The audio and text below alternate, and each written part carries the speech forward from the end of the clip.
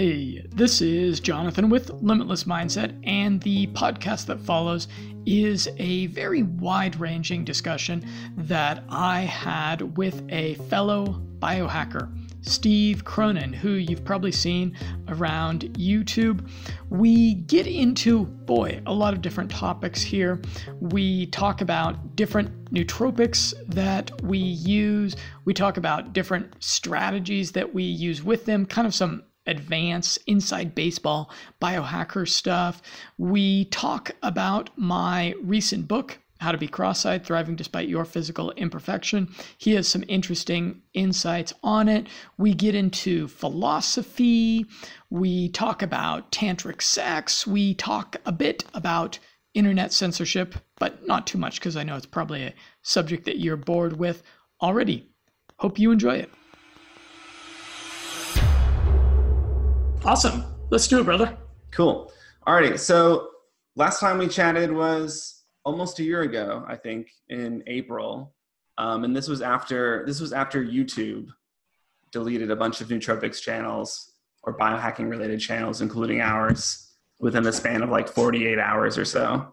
And we chatted then, and then I think we chatted once before when I was living in New York, kind of about biohacking in general, which was great because I've been watching your YouTube channel for years. I mean, for probably like 4 years or something. I was following you for a long time. So, and I know that the YouTube community were happy for us to collaborate and get together and chat.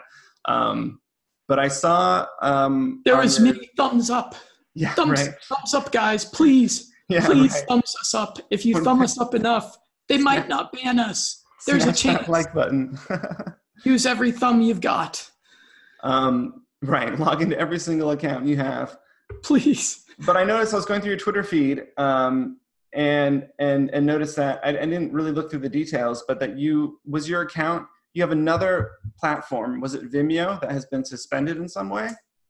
Yes. Can you tell me a bit about that? I don't have that much details about why I was suspended, why it said that it was disabled. So I think that I am blacklisted from the Vimeo club, which is pretty disappointing because I was a customer of theirs. And with YouTube, I can kind of understand their flagrant suspension and censorship and kicking people off because it's sort of a free thing. You don't pay YouTube to host your content, but I was paying Vimeo. So it was a bit more offensive, and I have tried to get in touch with them and find out what it was what did I say, guys? Because I do videos that are quite high quality, well-researched, articulate, thought-filled kind of content that could be construed by anybody remotely reasonable as being discriminatory, hate speech, dangerous, promoting whatever it is that they don't want on their platform. So that was a bit of a disappointment, and I don't want to talk too much about internet tech censorship because it's such a beat to death issue already. I just want to urge people that do value a rigorous approach to figuring out how to optimize our biology and optimize our minds to connect with us, connect with me and Steve on some of these pro-free speech websites, because those are places where I am confident that they're not going to just delete all my content and delete the conversations that go on that are stimulated by the research that I put out there so flagrantly. And then I'd also urge people to get off of the mainstream Silicon Valley internet platforms and venture back out there into the wild, wild west of the World Wide Web and visit our websites. And there's things on websites that are very, very interesting, that can enlighten you, that can enrich your life, that are just not allowed on YouTube anymore.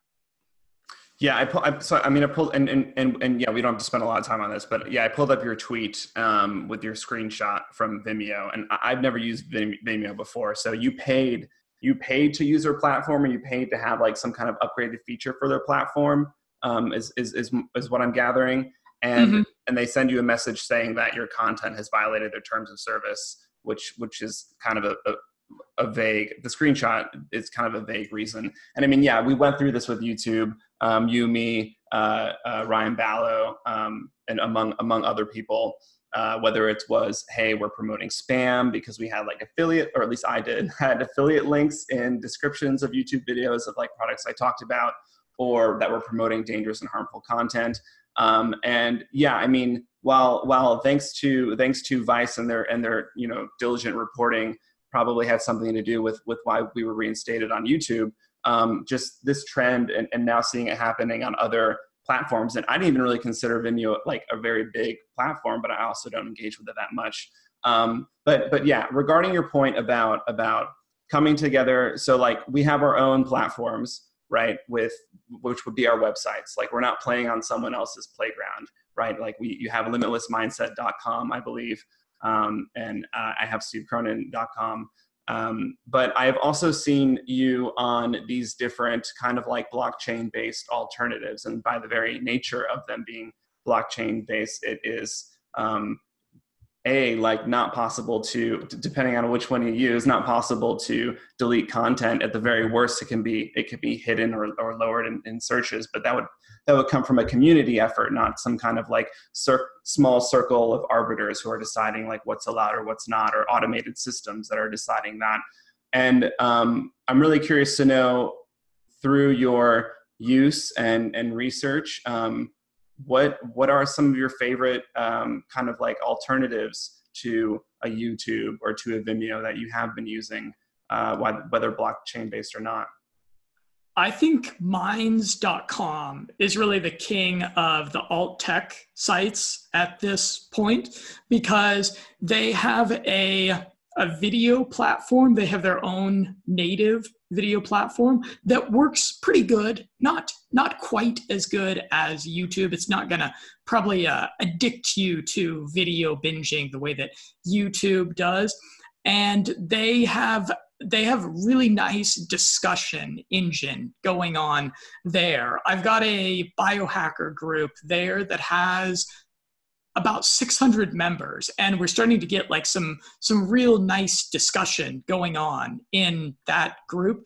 And the nice thing about Minds is that it is not involved at all with this advertising model. And some very thoughtful people are observing keenly that the advertising model that so much of the internet relies upon is really probably what's at the core of all of this kind of a intellectual authoritarianism that you hear so many people complaining about nowadays. And when the clicks and when appeasement of advertisers is not the fundamental driving ethos behind a platform, there's just going to be a more of a flowering of ideas going on there.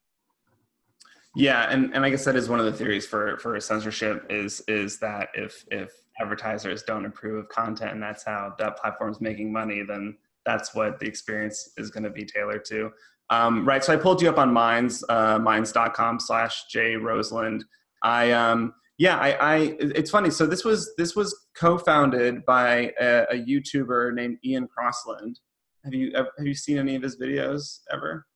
No, actually, I didn't know that. I've talked with the co-founder that appeared on the Joe Rogan Experience not that long ago, but I don't know Joe. I don't know Ethan.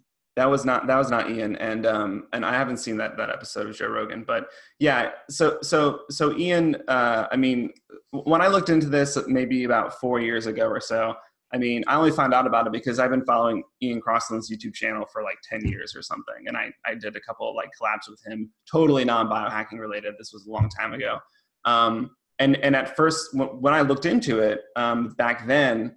From my understanding is that it was not blockchain based, and it seemed to be kind of like a Facebook clone. But the way you're describing it now, it seems to have more features. And does it have a YouTube like atmosphere where you can upload videos and have a stream and people comment and chat, and there's no advertisements? And how does it work as an app sitting on a blockchain, or is it not that?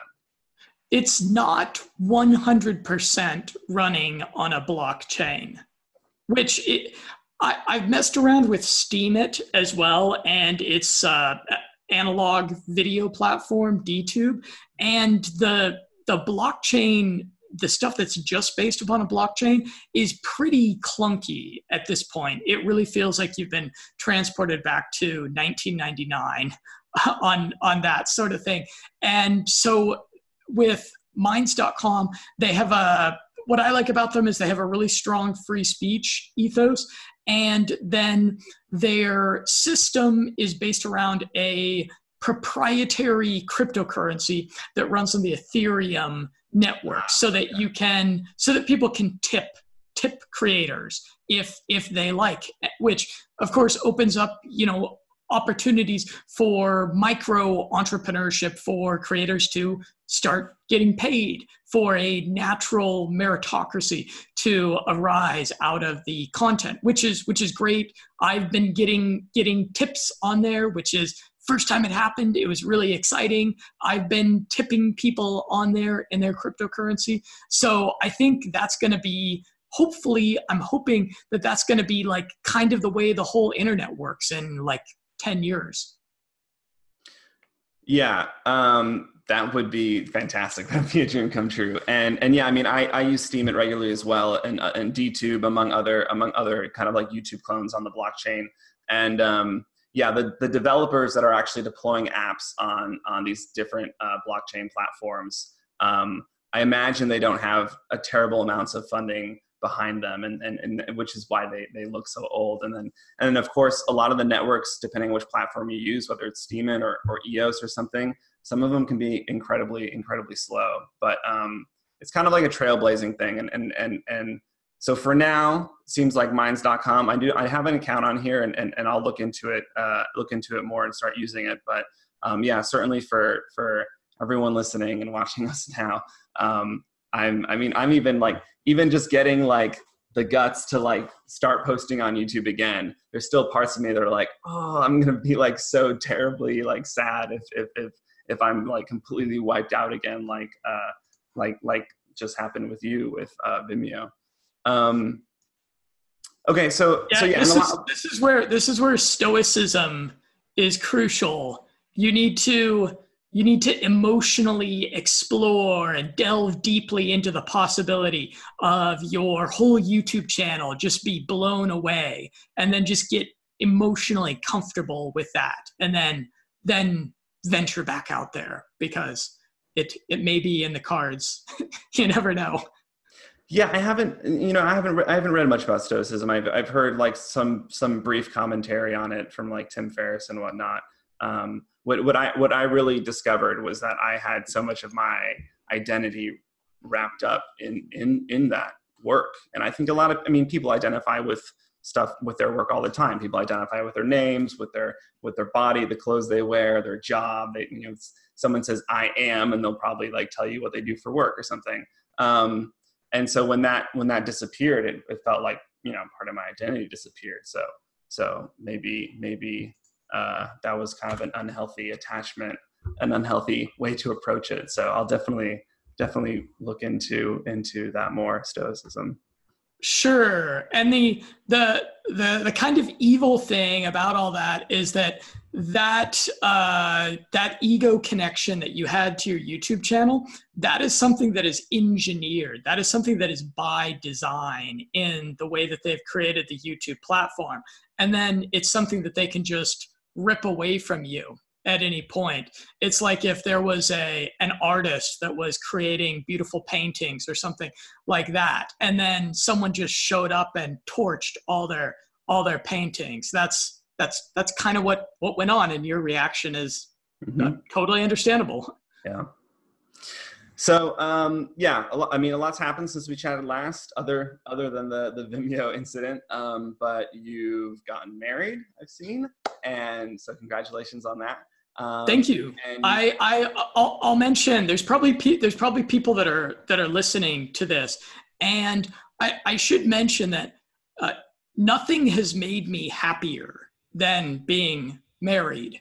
And I'm a quintessential life hacker, and I have done everything under the sun to experiment with different ways of optimizing my happiness. And I had even at different points in my life felt like happiness was a real pipe dream, that it was not something worth pursuing. But nothing has made me happy like being married. So it's something for people to consider if they've read it off, or if they are people that are doing that are finding fulfillment in promiscuity. And I'll admit, I was one of those people that found a lot of fulfillment in promiscuity in my life, but I found much more in being married. So I recommend it. And there's my wife. And there you have it. And you've also released or written and published this book, How to Be Cross-Eyed, which I'll get to the book in a moment. And you wrote about this a little bit, but I want to talk about very, very first just the title in two ways. And first, How to Be Cross-Eyed. In the introduction, you go in a little bit as to why you titled it that. But also, I'm curious in terms of like from an SEO perspective, right? Like what are you attempting to communicate that title to if someone's like browsing Amazon and sees that book? But I'm really curious about the motivations behind the title, and would love to, even though I read about it a little bit in the text, I really would like to hear it from you as well. Yeah, so the title was not an SEO title, really. Although there in the subtitle, I have Thriving Despite Your Physical Imperfection. And there's a lot of people out there in the world with physical imperfections. It might have been something that they're born with, or it might have been something that they developed over time, or it might just be something that they struggle with. And I was trying to reach out to that group of people because there's a lot of good mainstream personal development, personal growth type content, but a lot of it doesn't apply real squarely to people that do have a conspicuous physical imperfection. And when you have a glaring physical feature that really sticks out at people, the advice that you often hear from people that don't have a similar issue is that you should just ignore it, that you should just be self-confident, just pretend that you don't have this glaring feature. And I found that is kind of irrelevant. I found that not very helpful. And so I wanted to write a book on thriving that was specifically for that group of people.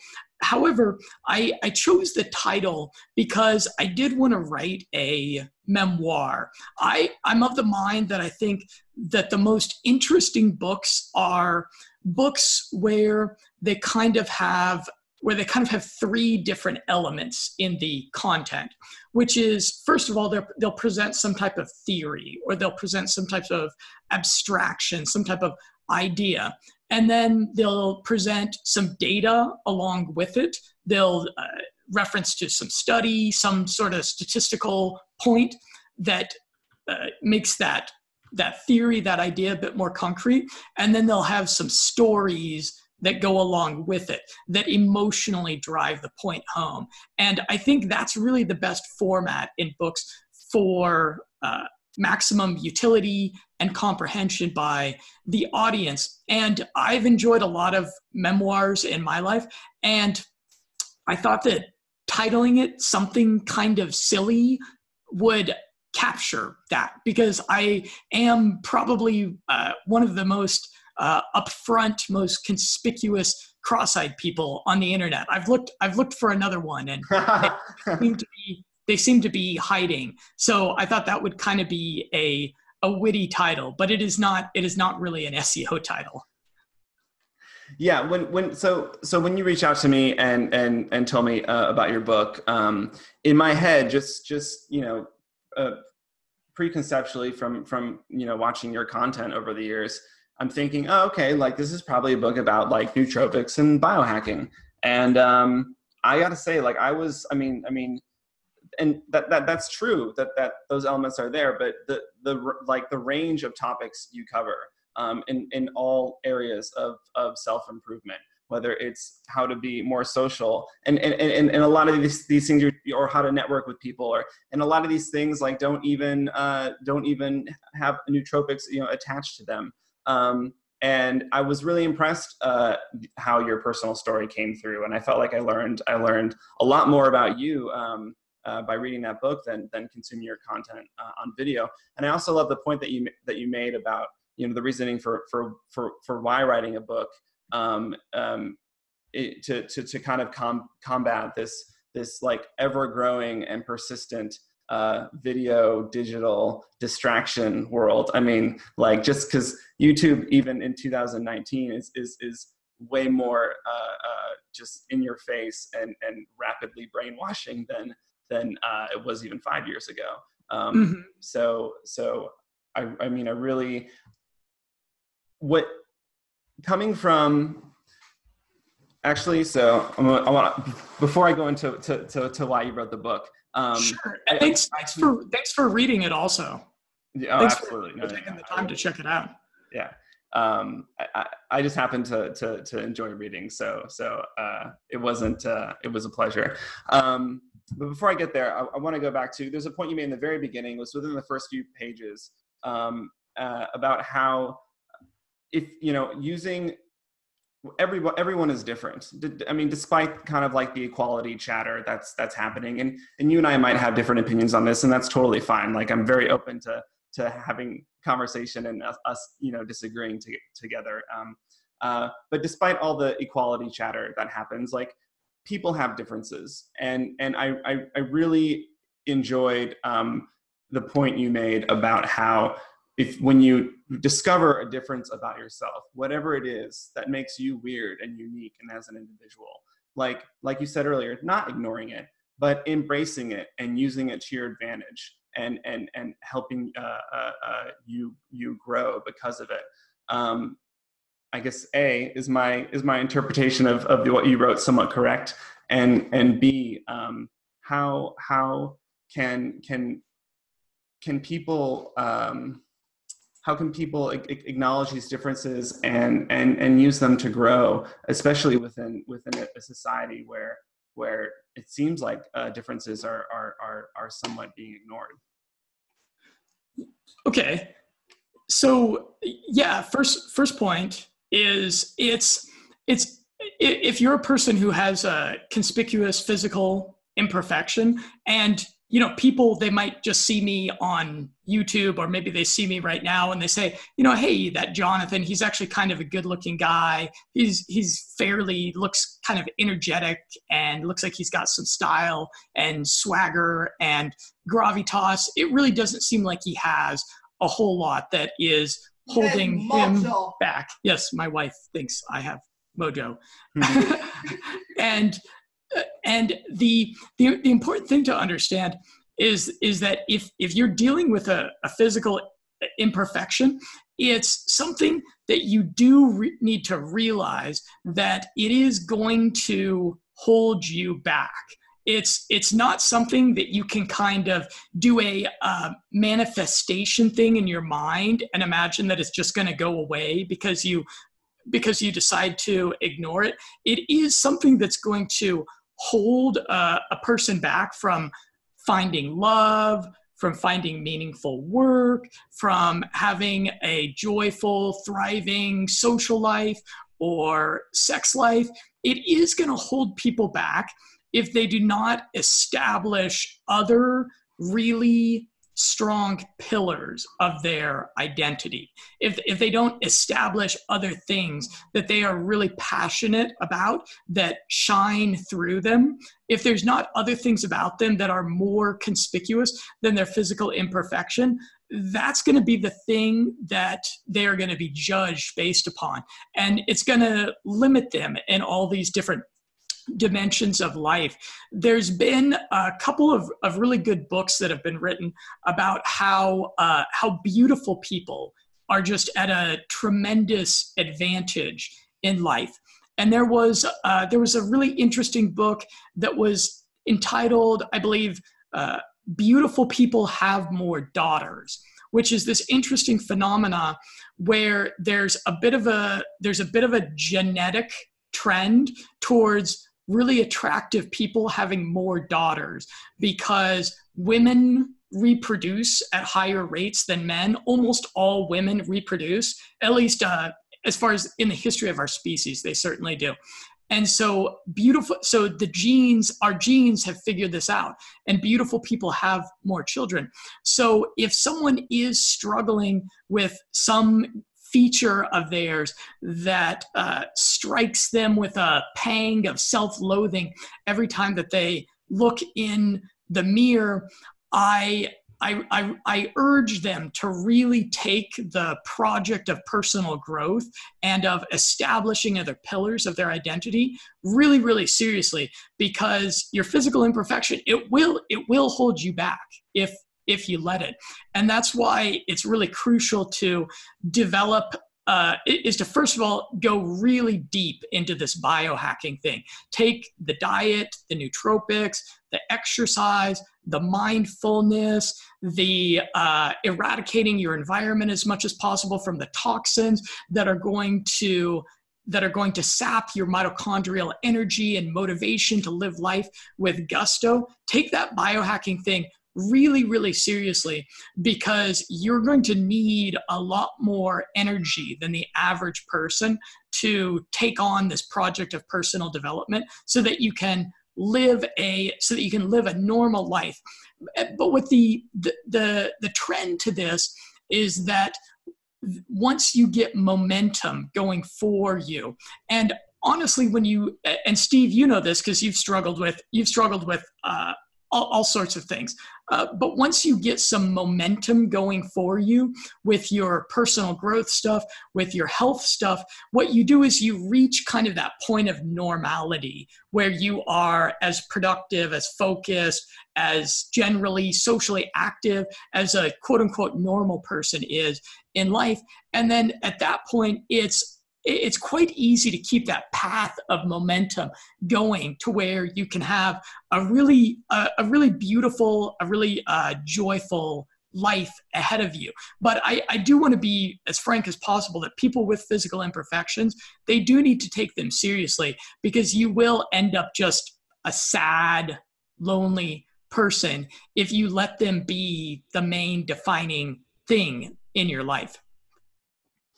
Yeah. And as you write, you say the truth is that your physical imperfection will make things more difficult for you. I have this scar on my face right here. It's not entirely visible unless I point it out to people. But what it used to be was this huge birthmark, like the size of a $50, right? And like I got it, removed and got the scar in its place when I was in high school. But yeah, I mean, even though I was a kid, I was a teenager, and taking personal growth seriously as a teenager can kind of be difficult. Yeah, I mean, it definitely, I did have an experience of it being all consuming. Like, I can't do X, Y, and Z, and there's so many things I cannot do, and I can't function in this way, or I can't talk to people in this manner because of this specific imperfection, right? And so, I mean, my way out as a teenager was to get the scar instead, right? But yeah, I mean, I was really, why I'm spending so much time talking about this part of your book, because I was really pleased to see see you acknowledge imperfections in people, and then also how specifically physical ones relate to that section that you call social commentary, where we have a bunch of different groups that are considered to be by many less, disadvantaged and needed, or are victimized in some way. And what I really got from that is, even though you were focusing on physical imperfections, I mean, there are so many differences and imperfect things people hold that can really set them back and consume their life, especially if they happen to fall into this victim mentality, like I did when I was in high school, which seems to be, from my perspective at least, seems to be kind of like the running narrative in mainstream media, right? And so that's why I really enjoyed right off the bat in the first couple chapters of your book when you were like, don't do that, like don't let it consume you, like you can take control of this. The other day I was listening to some history podcast, and I was thinking about how in the past, at many different points in history, if you were kind of like an ambitious guy, if you were a guy that like really wanted to get ahead in life and be a successful guy, your best bet was to organize like a bunch of your buddies and then like go over the next hill and go and like raid their town and go and kill all their men and steal all their women and steal all their stuff and burn things down. And like that was the way that you could bring yourself up in the world, that you could improve your fortunes in the world. And that was for many, many men throughout history that had an urging to make something of themselves, like that violence and aggression and being predatory of your fellow man and the people in your outgroup. That was like your only option to really improve your lot in life. And now we live in this amazing time, and hopefully it stays amazing, where we can, where instead what we can do is we can focus on this personal growth thing, and we can do meditation to master our thoughts. And that will result in us being people that can be more focused on what's meaningful in life, and that we have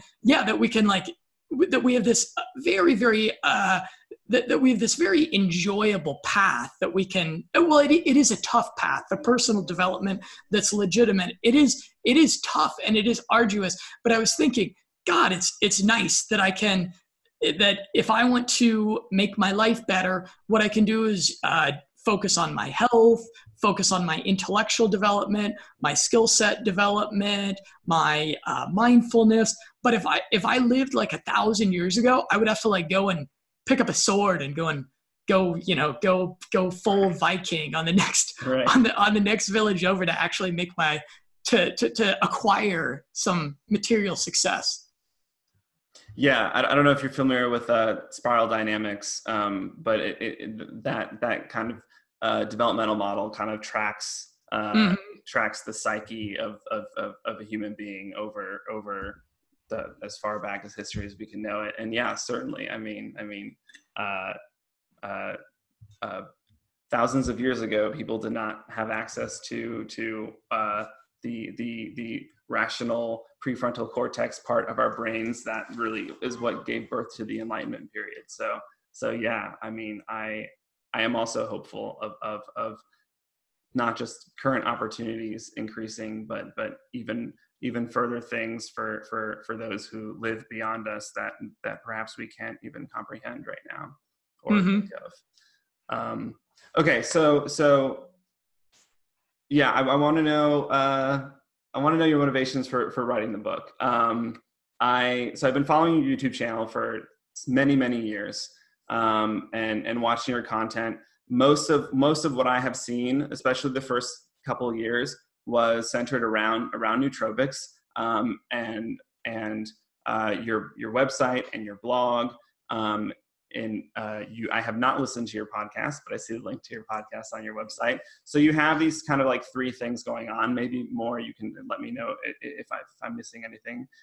You have a pretty awesome interactive mailing list that I've engaged with from time to time, mostly to try to get ideas and tips for my own. And so I'm curious about was the motivation to write a book, was it monetary based? I mean, was just trying to make cash, man. Just trying to make them dollars. No. Right.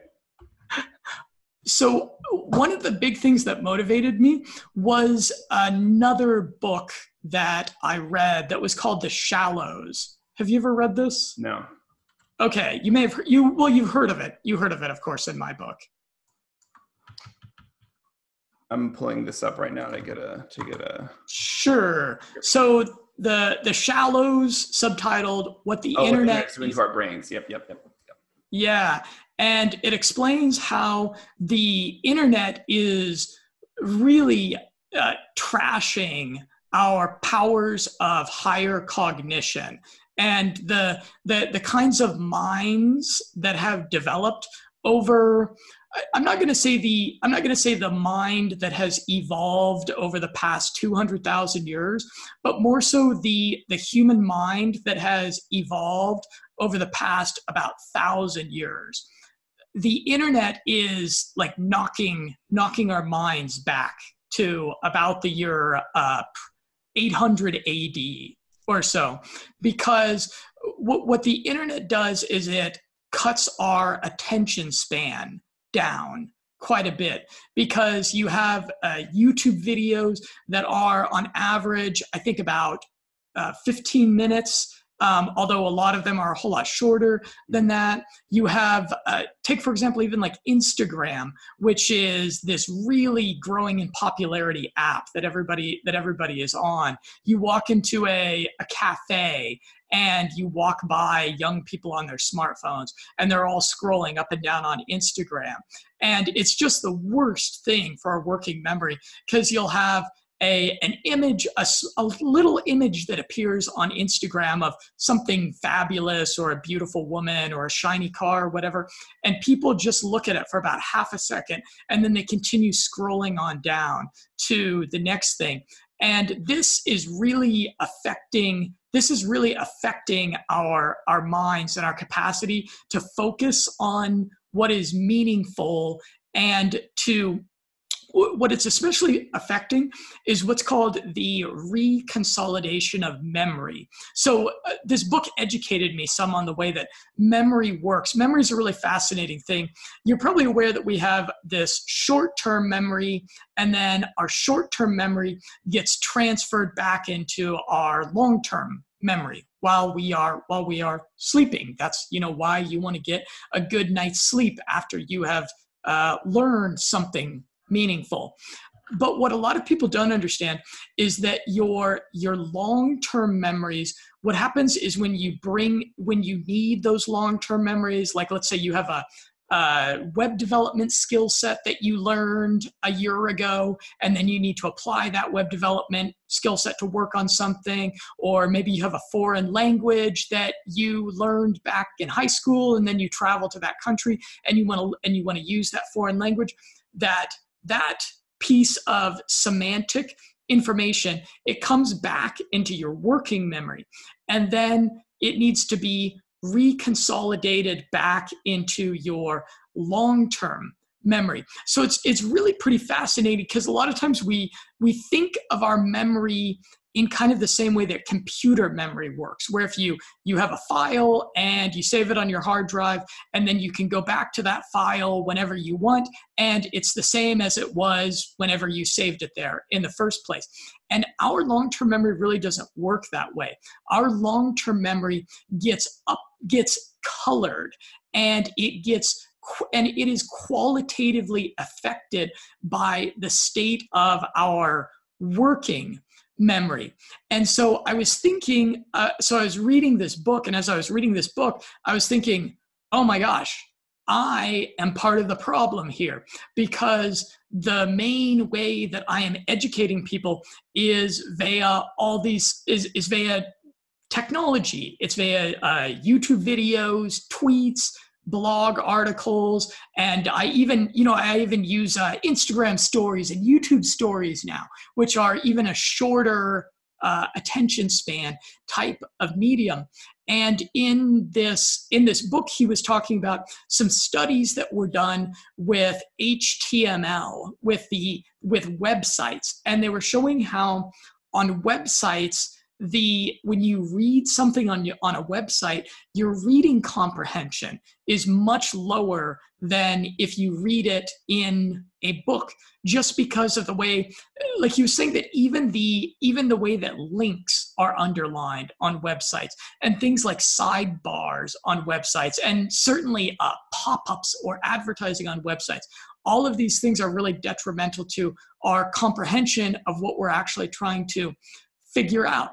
And so I thought, okay, if I really want to meaningfully impart something that might help people, what I should do is I should try to crystallize my best content, my articles that are the most interesting, that have synopsized clinical research the best, and I should put those into a book so that people can have a bit of that romance with me that you have with an author when you read their book, when you're able to truly, reading is a cool thing because it allows you to get inside of the head of another person and to think their thoughts, because when you're reading, you are supposed to be focused 100% on the reading. You're not supposed to be watching television in the background when you're reading or whatever, and most people don't. And so my primary motivation was really that book, The Shallows, and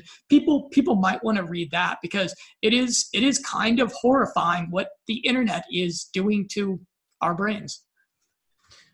A couple of years ago, I caught myself, I was horrified when this happened, but I caught myself sitting on my couch in my apartment and watching like Netflix or television or something for the purpose of just kind of chilling out and relaxing after I got home from work, right? And then not but 2 or 3 minutes into this episode, I think I was watching The Office or something, I pulled out my phone and started scrolling through a Twitter feed. So I'm like, even when I'm like trying to relax and enjoy myself and focus on some kind of entertainment, even then I'm like conditioned to distract myself and not and this behavior like just becomes like unconscious in a way, because I didn't even realize I was doing it until like I watched like 2 episodes of this television show. So I have also felt like, because I am severely annoyed with how navigating the internet has become when trying to find information. I mean, I think it's an amazing thing. A free internet with access to anything you want to know, and especially thinking of thousands of years ago, where if people grew up with a certain type of culture, and maybe they're learning how to be a samurai or something, like they're only going to know their culture, their society, their faith, their religion, their way of doing things, and that's it. And now we can pretty much have access to anything we want. But getting that information is so hard. You have to go through so much bullshit to get it. And I didn't even think about that. But you're right. Even a well-designed website that doesn't have all these flashing, annoying pop-ups or clicking a button every time you want to get a next bit of information, even like what would now be considered a minimalist website, still has all these bars and extra layers of info that are there for you to glance around at while you're trying to read. And I also wonder if reading, and this is just a kind of a spontaneous thought, I also wonder if reading from a screen, because of the lighting, has anything to do with lessening comprehension as well. But it's just more of a suspicion. I haven't read that or heard that before, or have anything to back that up. Yeah, I'm not aware of any studies where they did reading on a device versus reading books and noted noted a difference. My suspicion would be that for probably the majority of people, they would probably get a better reading comprehension reading with a book, just because their inclination when they're using a smartphone or a tablet to read a book, like on their Kindle, their inclination might be to check other apps or to be like, oh, I just got a text message, and then to check that. And then you're distracted from what you're reading. Of course, that could be easily avoided by just putting your device into airplane mode, and then you won't be so distracted. I do almost all of my reading on a tablet now with the Kindle app, and I think my reading comprehension is as good as it has ever been with normal books. But that might also be because I've done a lot of meditation and a lot of brain training in my life. So I think my focus as it is pretty good. But most people should probably put their devices in airplane mode when they're gonna read something that they really want to comprehend. Yeah, and I have the Kindle that is not, because they have a Kindle that is essentially a tablet, but I have the Kindle. I think it's called the Paperwhite or something. So it has the e-ink text, and it's very slow, and it has like shit web browsing. Like you see frames like come down. Yeah, right. Like you literally cannot use it for anything else but to read. And if you try to go to a website with this in black and white, you're expecting like a 50-second load time. So in terms of reading on a screen, like, and focusing on something, that particular model of a Kindle has been really good for me. Yeah, I love it. So I know we've been chatting for a while, and if there's a time constraint, let me know, because I do want to do deep dives into things, but there are also topics that I want to cover. So, but one of these optional topics is I'm curious about, have you ever written a book before? How long did this take you? What was your process like? You mentioned that you were kind of like consolidating information that you have written via blog posts or made videos about. I definitely appreciated at the end your links to sources and stuff, which is fantastic. A lot. I mean, I should do that more in my videos and my content, and I really appreciate that. And do you have any recommendation after that? Do you have any recommendations for people who would want to take this challenge on? Because I imagine, I mean, you didn't write like a 30-page ebook guide how to. I mean, you wrote a full-length book, and I imagine that's quite an endeavor. Yeah, it's 540 pages is what Amazon told me. Although I have a lot of pictures in there, and I think pictures take up pages. So I'm not sure if it's quite as many words as your average 500-page book is. And it is my first book that I've written, and it was quite time consuming to do. Probably took about 6 months of working part-time on, because what I was doing was I was looking through my website, and I was looking at the articles that I had written, some of which were popular articles, or just articles that I thought were real meaningful, that I wanted to enshrine in something a bit more concrete than on cyberspace.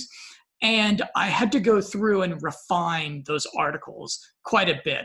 And I have, in the past, I've been a subpar blogger. I've been a blogger that was just like drinking way too much coffee and writing way too fast and not being as thorough as I should be with my grammar or my fact checking. Hey man, so we got a BuzzFeed right now. So oh God, I've not even ever visited that website. I've heard enough.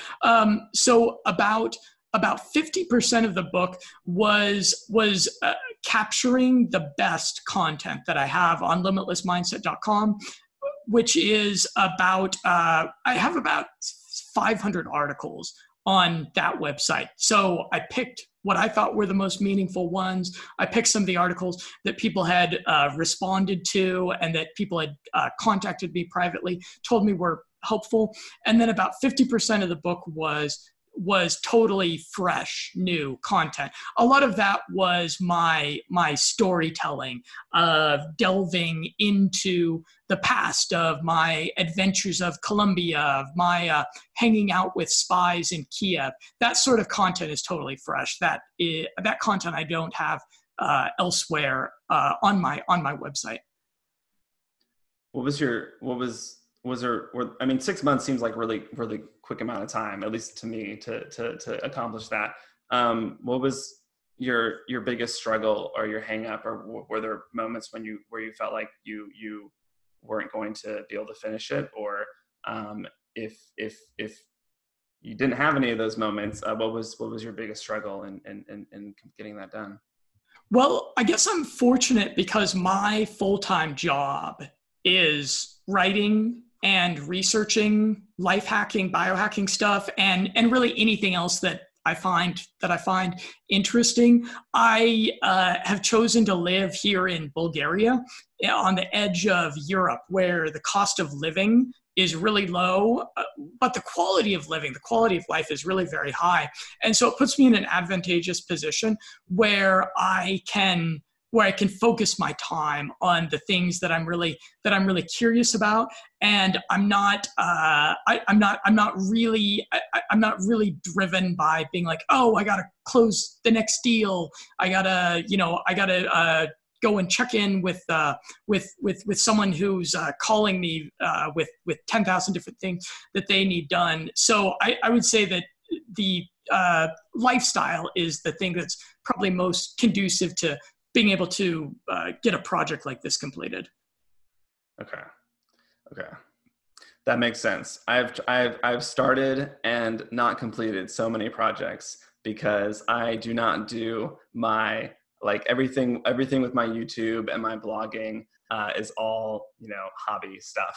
And I have, I do have a full-time job in cloud computing. So that makes a lot of sense. I would love to be able to dedicate like 8 hours a day to doing what you do. So, and I think that's a really good goal. And I mean, even for anyone watching or listening who might have a day job like me and want to venture into that area of being kind of self-sufficient and doing what you love is something that sounds amazing, even though maybe not for everyone, but for me, there does seem to be, a little fear around that. Just because, going to school and getting a degree and then having a job just seems to be like, it's so like propagated as in like, this is how things should be, that breaking away from that can be a little nerve-wracking, at least for me. Yeah. What I would suggest, so you have like some book ideas in mind of something you might like to write.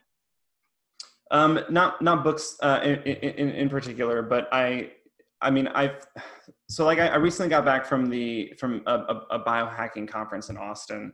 Yeah, tell me about that. Yeah, I mean, it was great. It was it was a 3-day event. It was a little smaller than others I've been to.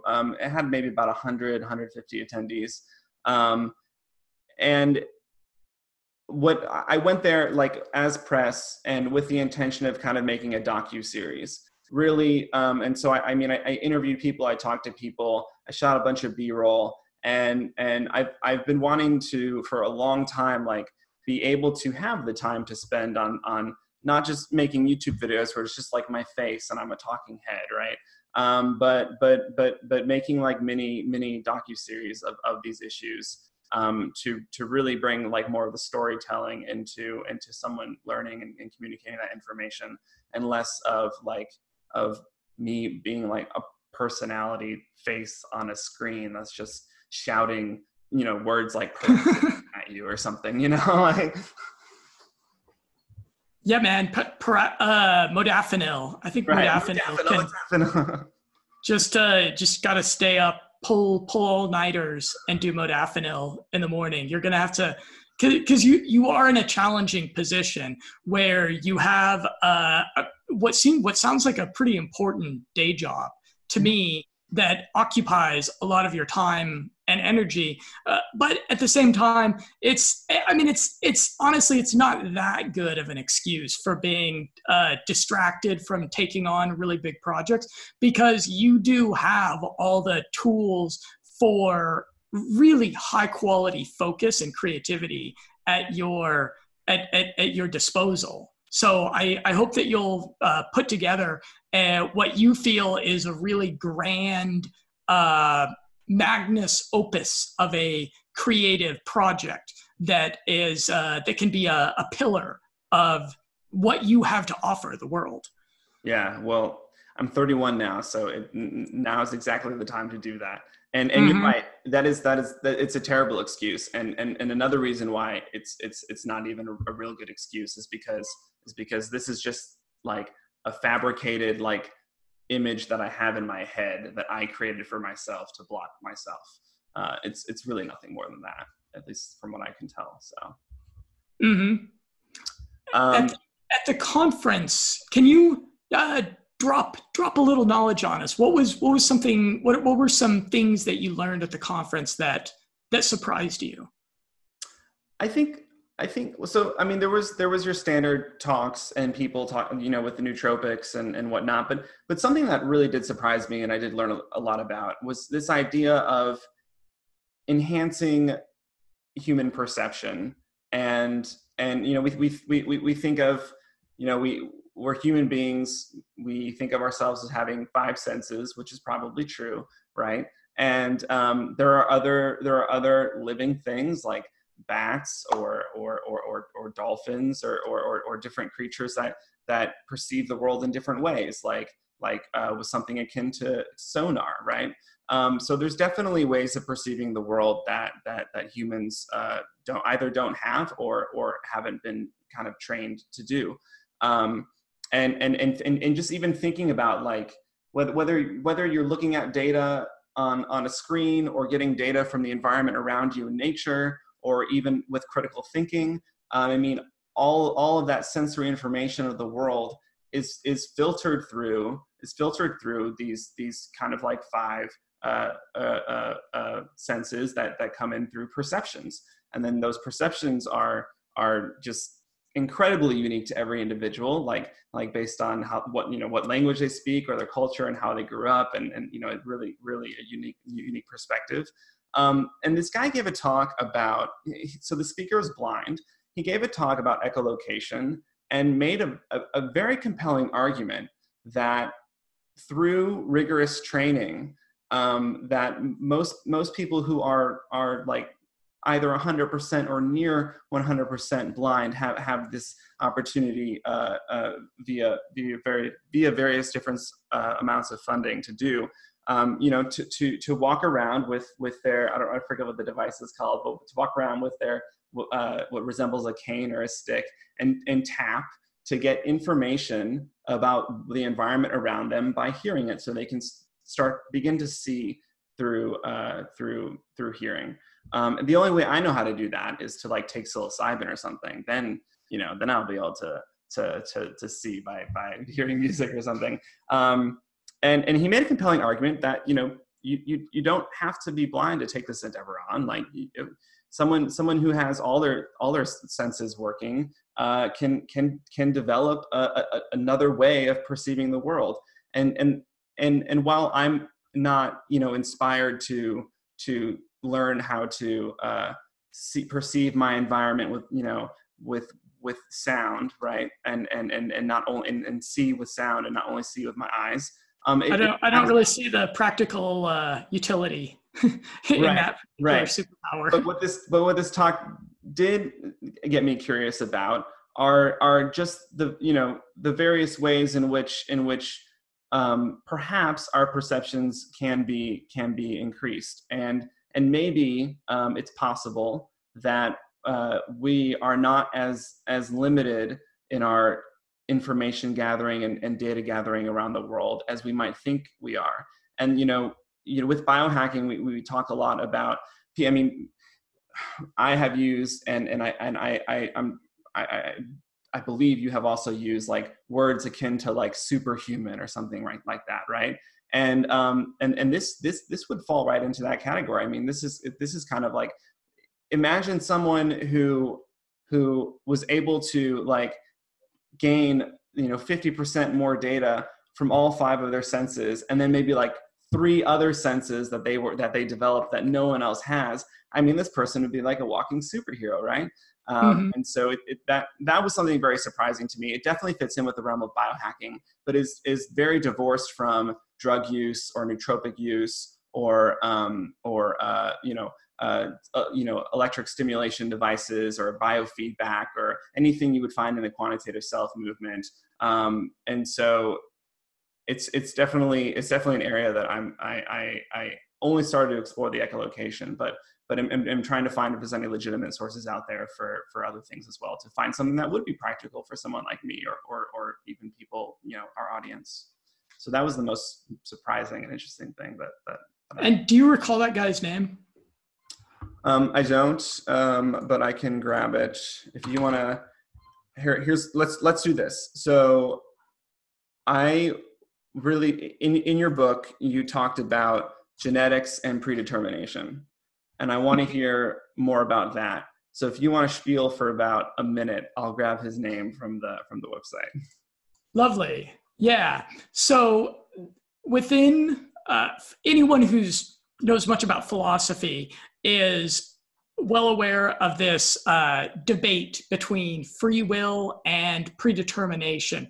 And when scientists look at the universe and the world around us, whether it is predicting where Mars is going to be in 6 months, whether it's predicting where this flock of birds is going to spend the wintertime, whether it's predicting if a cancer growth is going to gestate, we have these very, very predictable models.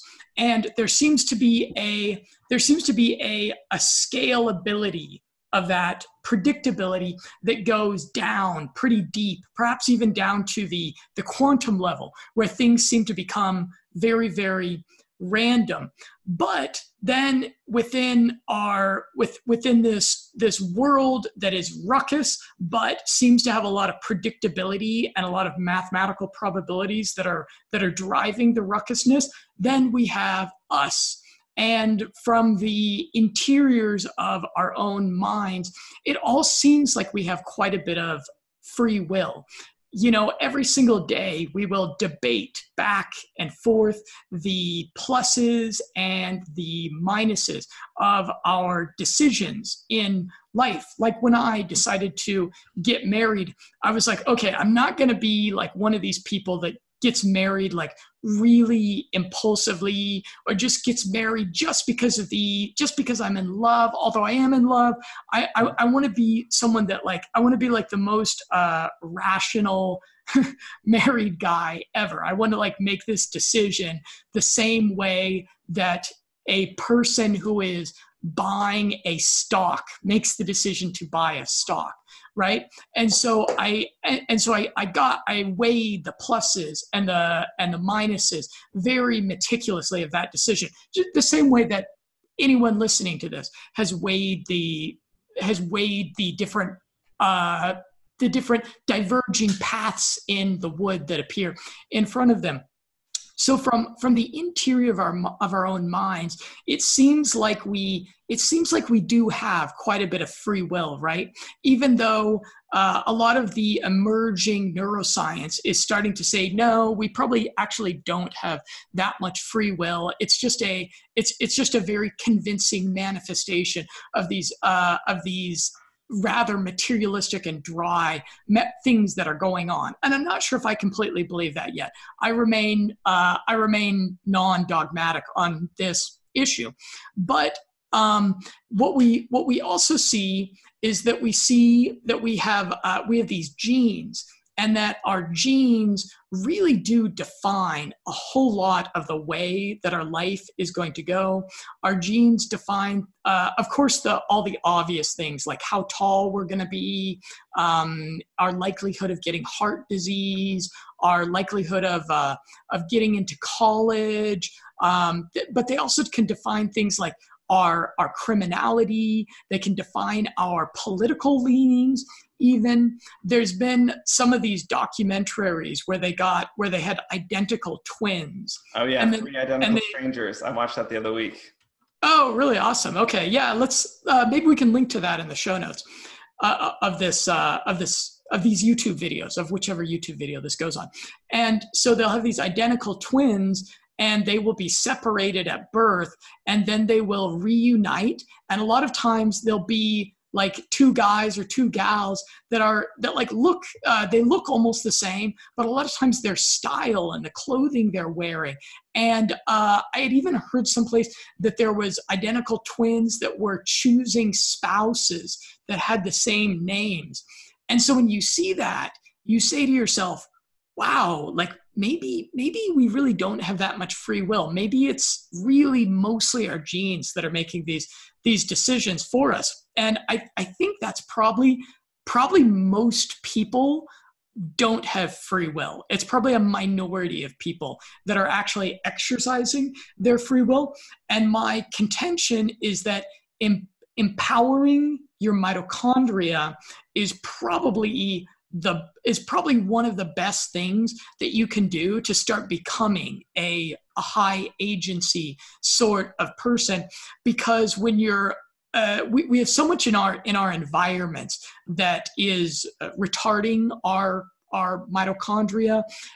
There's so much room for improvement with our mitochondrial function that underlies everything else we do in life, and it especially underlies our minds. What is it that Dave Asprey said in Headstrong?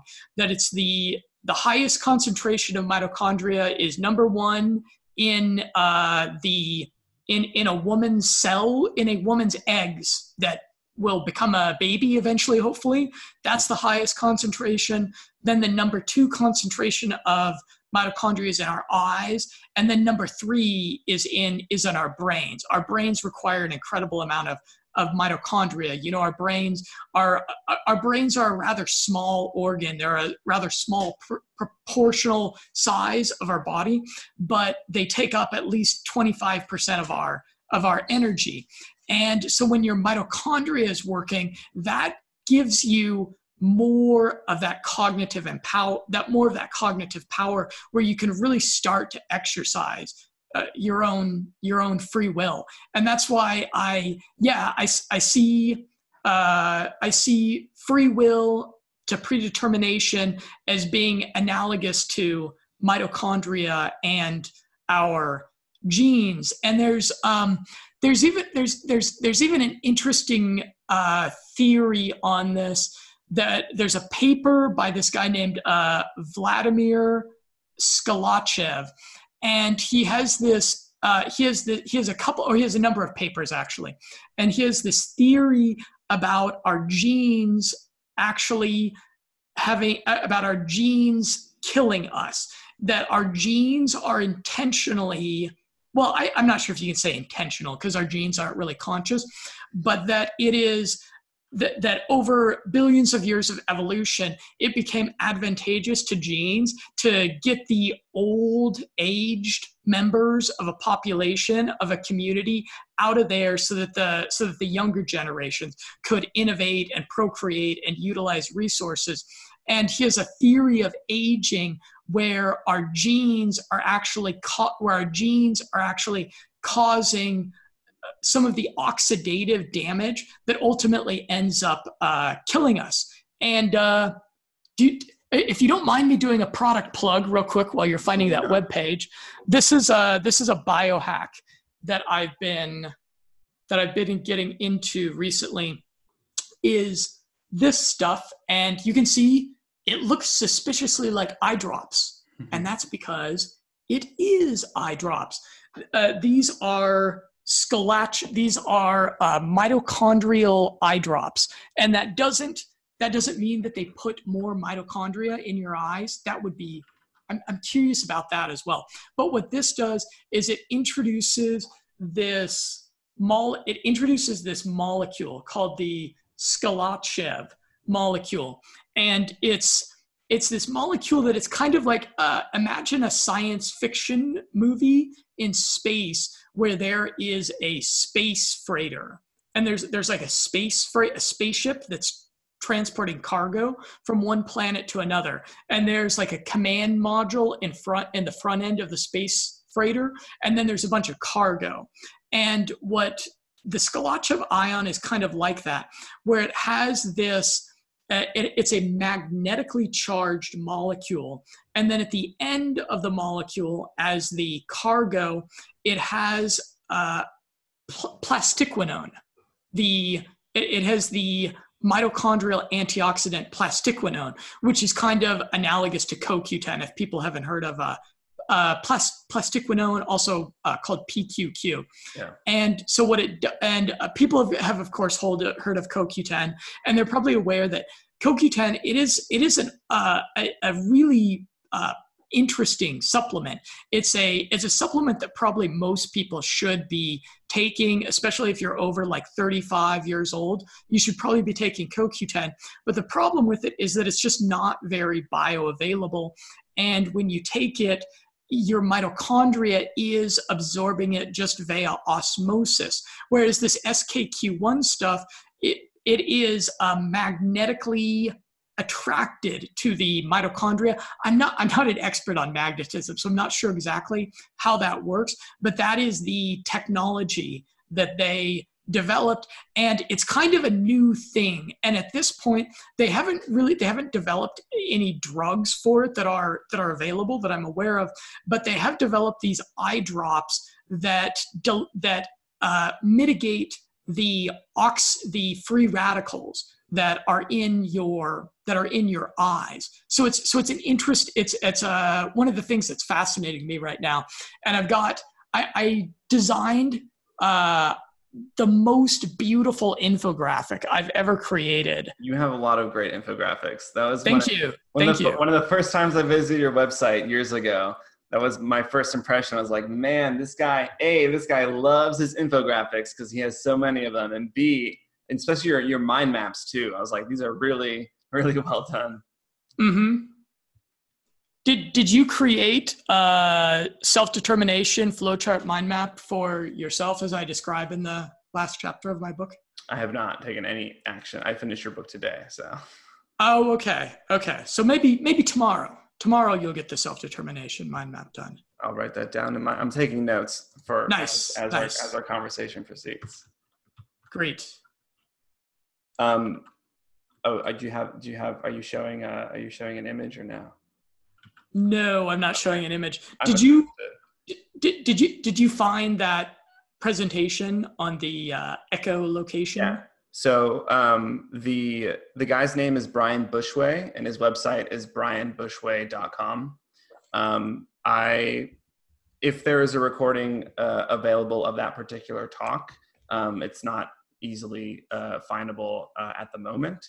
However, he just briefly looking at his website, brianbushway.com, all that information that was communicated seems readily available there. So that is where to go. Yeah, let's get him on a podcast.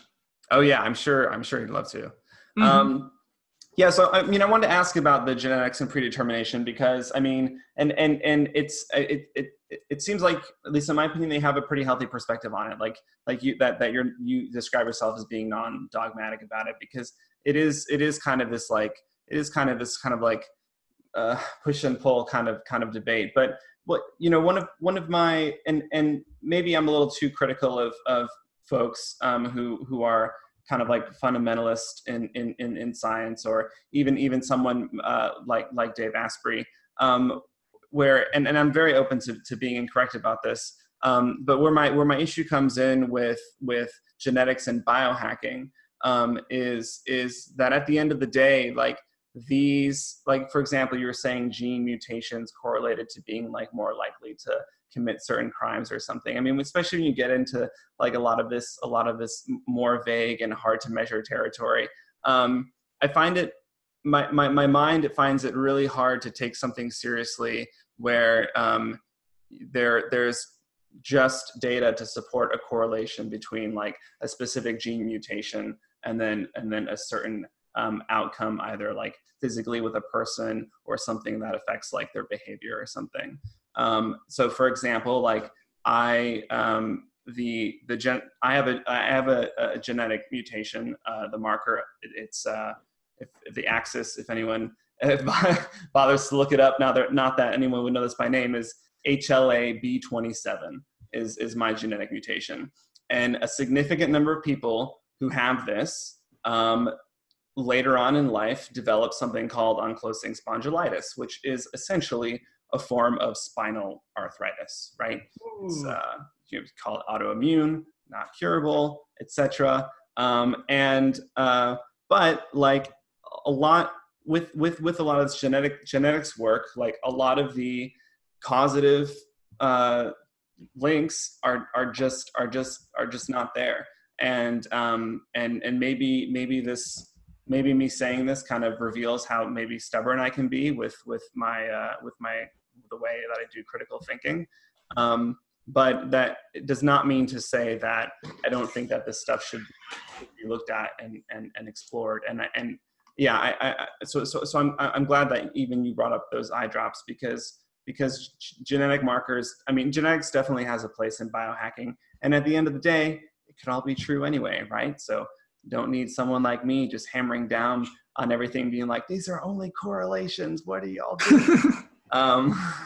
But yeah, I think a lot of that comes through from my experiences, because as you alluded to earlier, like, yeah, when I was a teenager, I had Lyme disease for 2 years and was on a lot of pharmaceutical drugs, antibiotics and otherwise. And I think a lot of this resistance and arrogance that's built up within me comes from these claims of antidepressants as being a viable treatment for depression or something. And it's like, dude, like, come on. First of all, like half of what we know or half of what we learn about neurotransmitters, like the whole lock and key thing, like most of that specifically is all theory, right? And isn't actually measured in that way.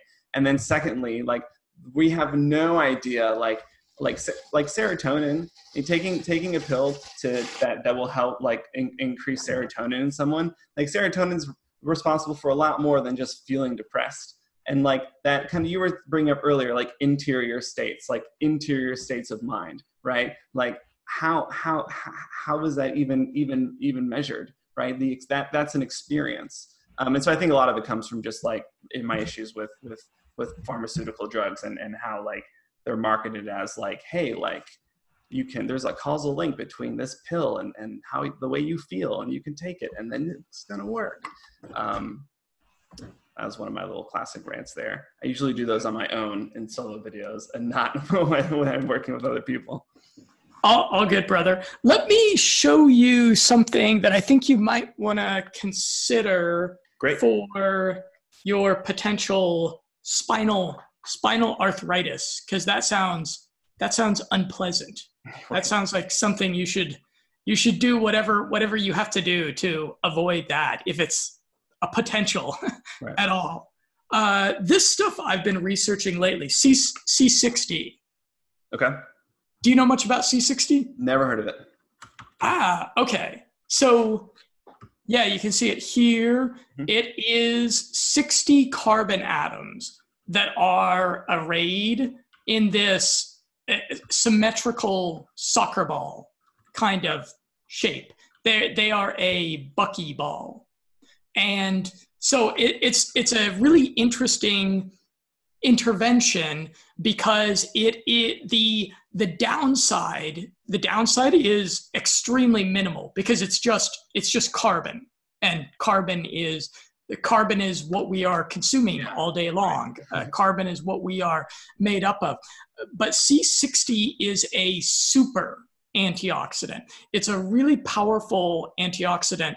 And I did a 4,000 word article on C60, and I've started using it myself just this week, because I just got a package of it, and I don't have any real strong nootropic effects to report from it yet. I think with me, I'm like such a healthy guy already that certain certain biohacks are not gonna move the dial that much for me. But C60 has some really interesting research on its neuroskeletal diseases and injury and issues. It's especially helpful for people that deal with inflammation. And I believe arthritis is a manifestation of inflammation. Or is arthritis the immune system attacking itself, or is it a little bit of both? The latter. If my memory recall, the last time I spoke to a physician about this potential ankylosing spondylitis was like 10 years ago. I believe it's autoimmune. Mm-hmm. Okay, so I just Googled this, and I'm seeing a study here that says on PubMed, it's cited, 2009 study cited by 60 other articles, so that's not bad. And it says water-soluble fullerene C60 inhibits the development of arthritis in the rat model of arthritis. And I spent a lot of time surfing around Longecity, and the Longecity is a deep, deep, deep rabbit hole of information, especially in regards to the C60 stuff. There was like literally probably thousands of threads of posts about C60 on Longecity. And I ran into quite a few people saying that it helped with arthritis. And then I watched almost all of the YouTube videos about C60, and there was quite a few. And there was a lot of elderly folks talking about how it really made a difference in things like their inflammation related issues.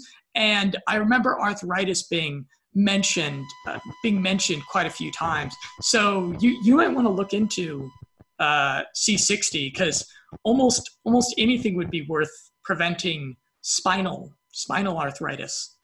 Alrighty. Well, yeah. I mean, I will browse. Yeah, I haven't looked at the Longecity forums in a while. I definitely just read there. I don't really post on there at all. Howard is already banned from the Nootropics subreddit, so nice. I don't really dialogue too much, but I'll read through there. And this sounds, I mean, coming from, I know the people that post on there are very serious, and they have good heads on their shoulders. So this sounds something on surface value, right? It sounds like woo-woo, snake oil, like BS type stuff. But olive oil, actually. I'm sorry? It's olive oil, actually. Right. But I would imagine the conversations to be found on those forums are pretty good, and it's certainly a lot better than listening to an Alex Jones advertisement about his Bio PQQ product that will cure your arthritis. So, which absolutely, and it is not an exaggeration. Like that is something that I heard many times. Oh, Alex. Oh, Alex. All right. Okay, cool. Yeah, moving on. So I really liked your graphic. You titled it "The Sweet Spot of Your Motivated Capabilities," identifying like the overlap between you had intrinsic and extrinsic motivations, strengths, weaknesses, and flow being found in overlap of this graphic. But I actually wanted to pull back even more, and I wanted to ask either how you did this, or how you think people might go about this if this was very intuitive for you. What do people do if they have trouble identifying motivations, internal or external, or identifying strengths and weaknesses in the first place? There's so many people that I chat with on YouTube that don't even know where to begin to even just identify something like that and write it down and be confident that this is what they like and this is what they love and this is what they're good at, or where their motivation comes from for something. Okay, you're referring to the Finding Flow State chapter. Yeah, it was in the flow chapter, and the graphic I'm referring to was titled "The Sweet Spot of Your Motivated Capabilities." intrinsic, extrinsic motivations on one end, strengths, weaknesses on the other. And then in the paragraph below, you were talking about how these related to flow. I wanted to pull back way even before getting to flow and ask, like, what do people do if they have problems identifying their motivations and their strengths in the first place? People would probably want to do something like journaling. Okay. In that case, if people aren't sure what their strengths and weaknesses are, they would want to, yeah, I would say do some introspection, do some writing about yourself. I remember a couple of years back, I started this writing project that was called self-authoring. Did you ever hear about this? I think I have, actually. That sounds familiar. Yeah, this was Jordan Peterson's product. Oh, and okay. I like him. Yeah, and so he had this writing project where you would go through and you would write these essays about yourself and about different episodes in your life, and you would write about times that there was a challenge and you failed. You would write about times that you overcame something that you couldn't think you overcame. You would write about what was your first experience of rejection in your life, or what was your first memory of people being generous to you. And to be honest with you, I didn't actually finish this product because it had all these different modules that you would do writing in. And there was a tremendous number of modules in it. And it also had kind of a clunky text editor to it. You would write into this text editor on his website, and then it would save them and organize them in these modules. But it wasn't quite as good as like MS Word might be, or Google Docs might be, or Medium.com might be. And so I think I made it about halfway through the self-authoring program, and I did learn some interesting things about myself.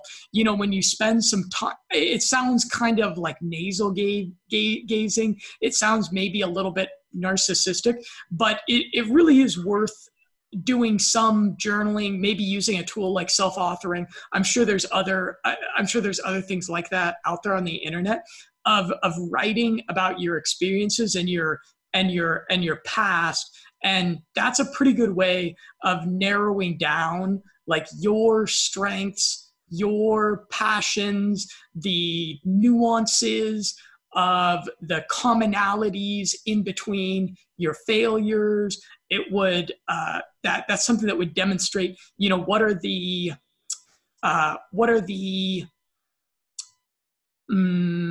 lost my train of thought there. It's a little late here. Sorry, but my point is, I would say, yeah, if people are a bit mystified, they probably need to do some introspective work.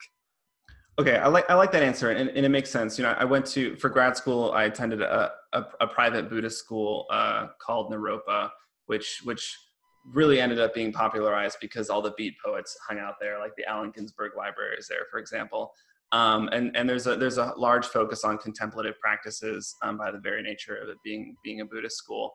So I do believe that journaling is a contemplative practice, and I've read a bunch of literature on journaling being therapeutic, and especially journaling even combined with some form of therapy, like psychoanalysis, for example.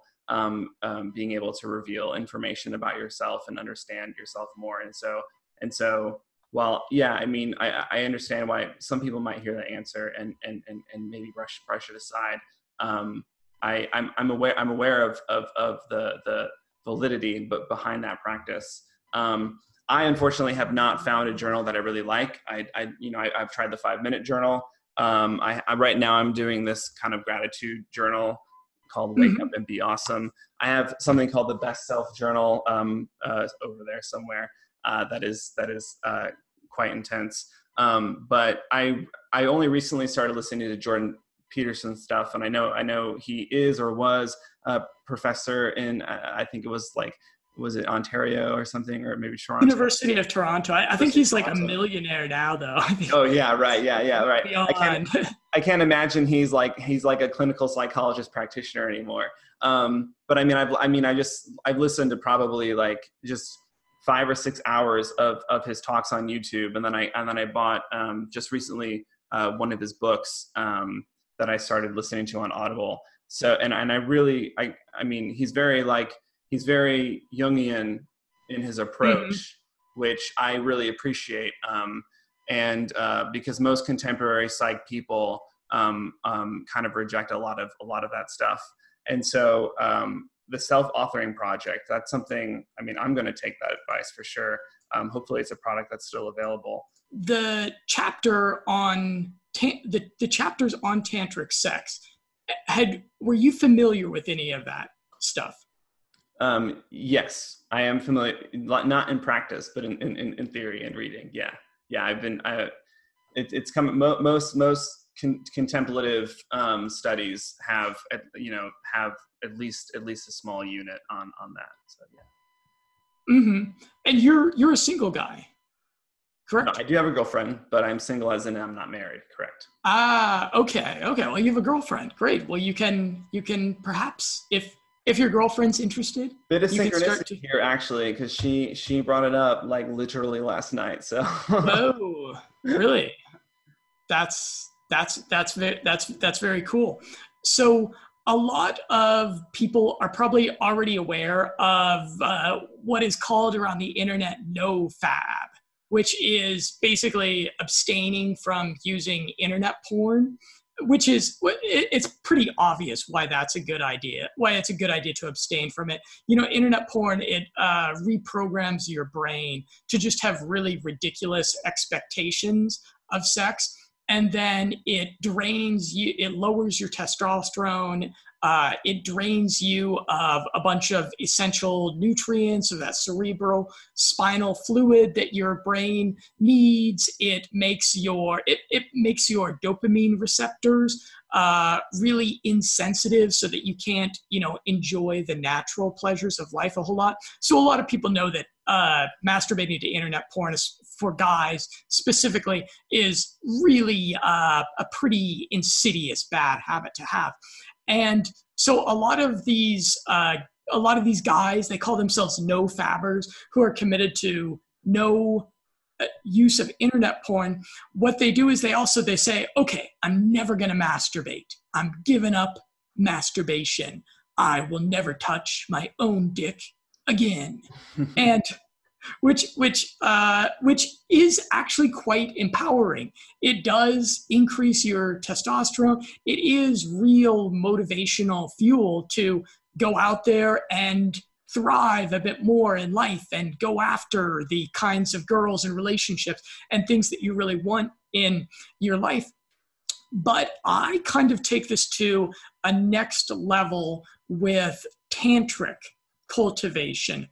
And so there's a lot of woo-woo surrounding this, but it actually is underlined by fairly ordinary physiological type of things, where you have got your PC muscle, your pubococcygeus muscle, which is this funny muscle that both men and women have that kind of forms this loop inside of your junk down there, around your dick, and then around your balls and your prostate on the other side. And this muscle, like any other muscle in your body, it can be exercised. And the main way that you exercise it is just by doing Kegels. You know about Kegels, right? Yeah.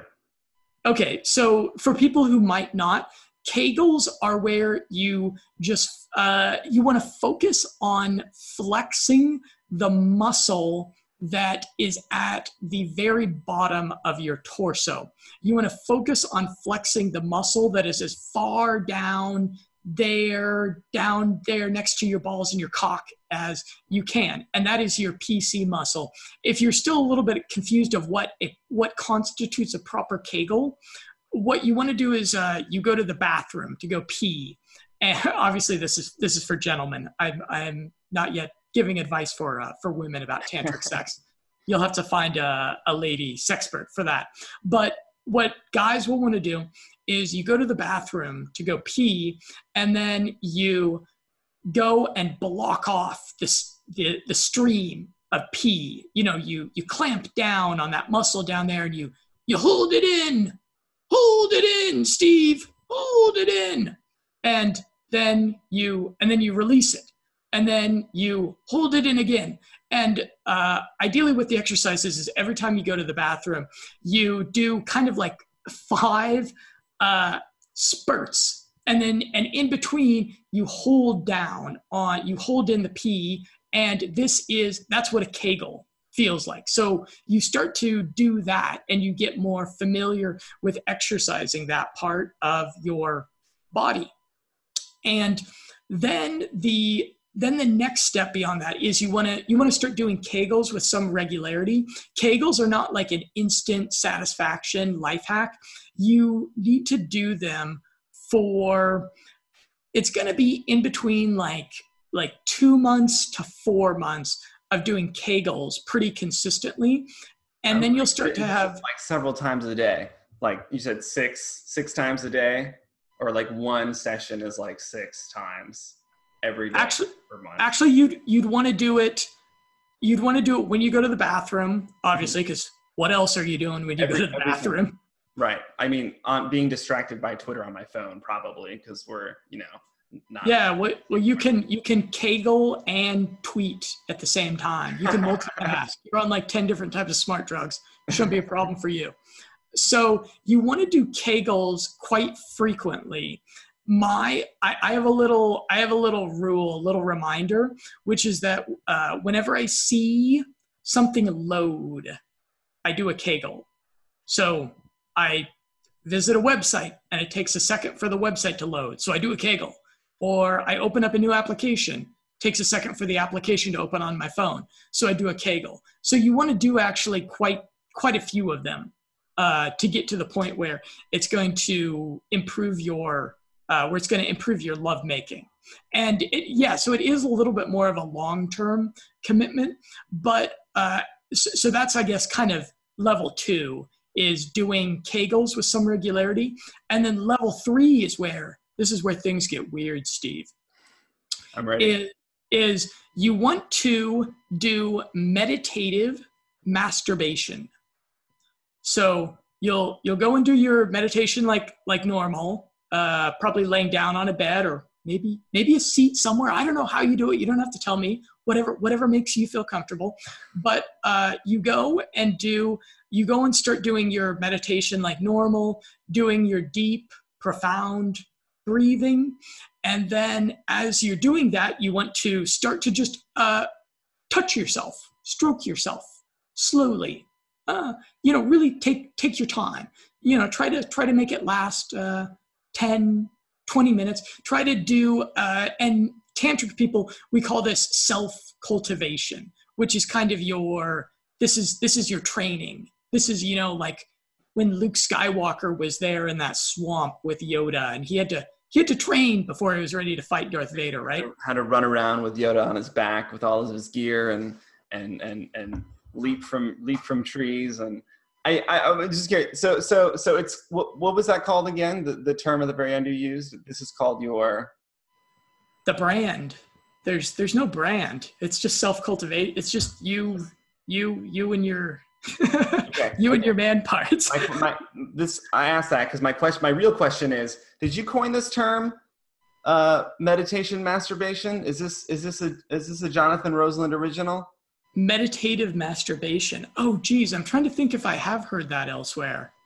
Let's Google that. I think you should own it, man. That's a good one. And this video. Oh my gosh. So I feel like this is now too hot for YouTube, because like now we have like graphic depictions of meditative masturbation on the Steve Cronin YouTube channel. How many flags am I gonna get for this? This could be my first. This section could be my first video on Minds. Lovely. Yeah, sounds good. Because that PC muscle doesn't sound too PC, as in politically correct, for YouTube. Yes, that's not the kind of PC that they that they want. So luckily the meditative masturbation stage, this doesn't, and I just Googled it. I'm not finding a lot other than what let's see, I don't know. This is yours. I love it. This is new branding for if you have future like tantric centric content. This is a good key. You could own this keyword and have the number one ownership of this keyword in SEO, meditative masturbation. Although I am seeing in the Google search results a Facebook meetup group for men's mindful and masturbation meet. I would not meet up to do this. That sounds awful to me. Okay, so you kind of be laying down, sitting down. Now in terms of, so I've done quite a bit.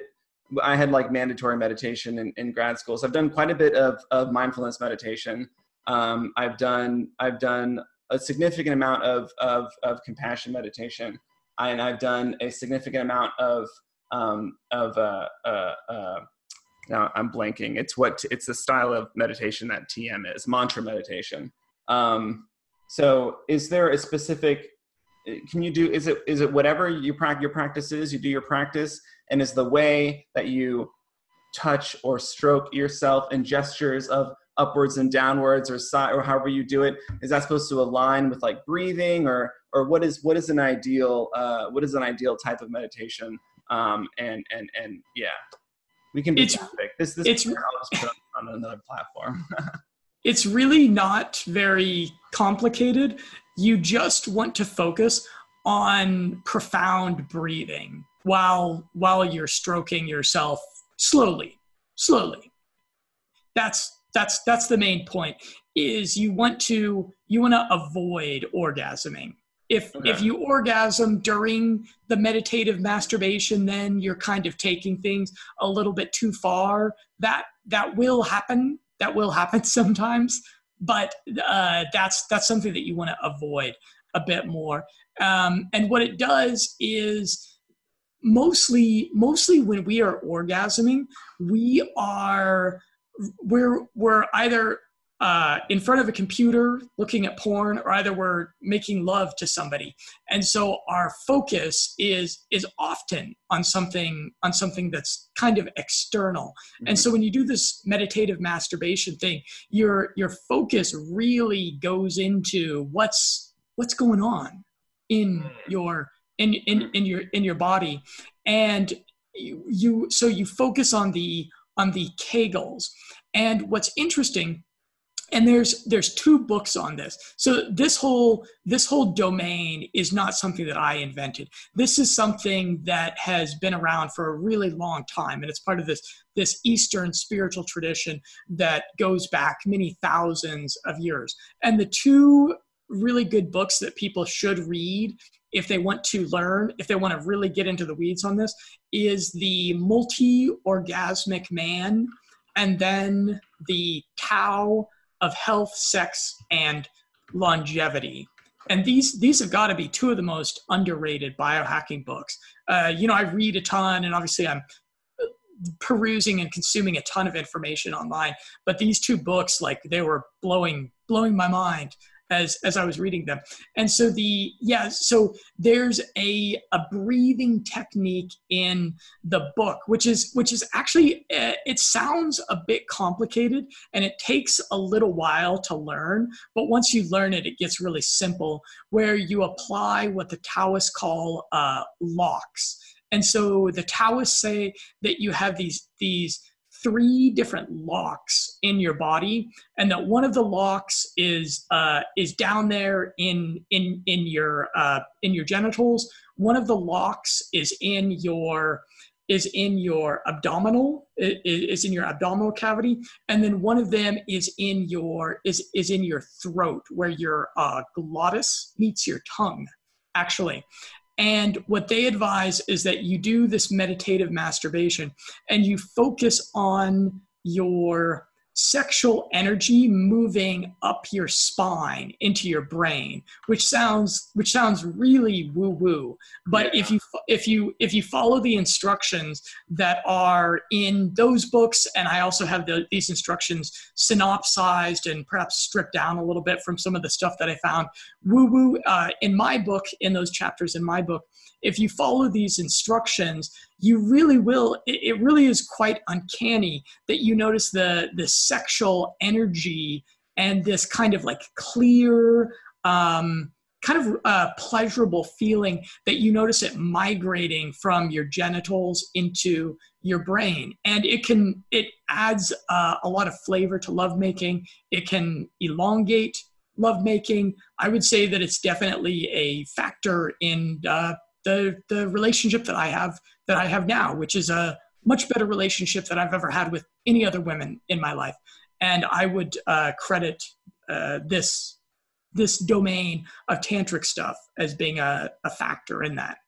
You know, it's interesting. It sounds really similar to Kundalini, which is Mm-hmm. like a vertical a spiral of and it's the term energy, but a vertical spiral of energy going upwards towards your head.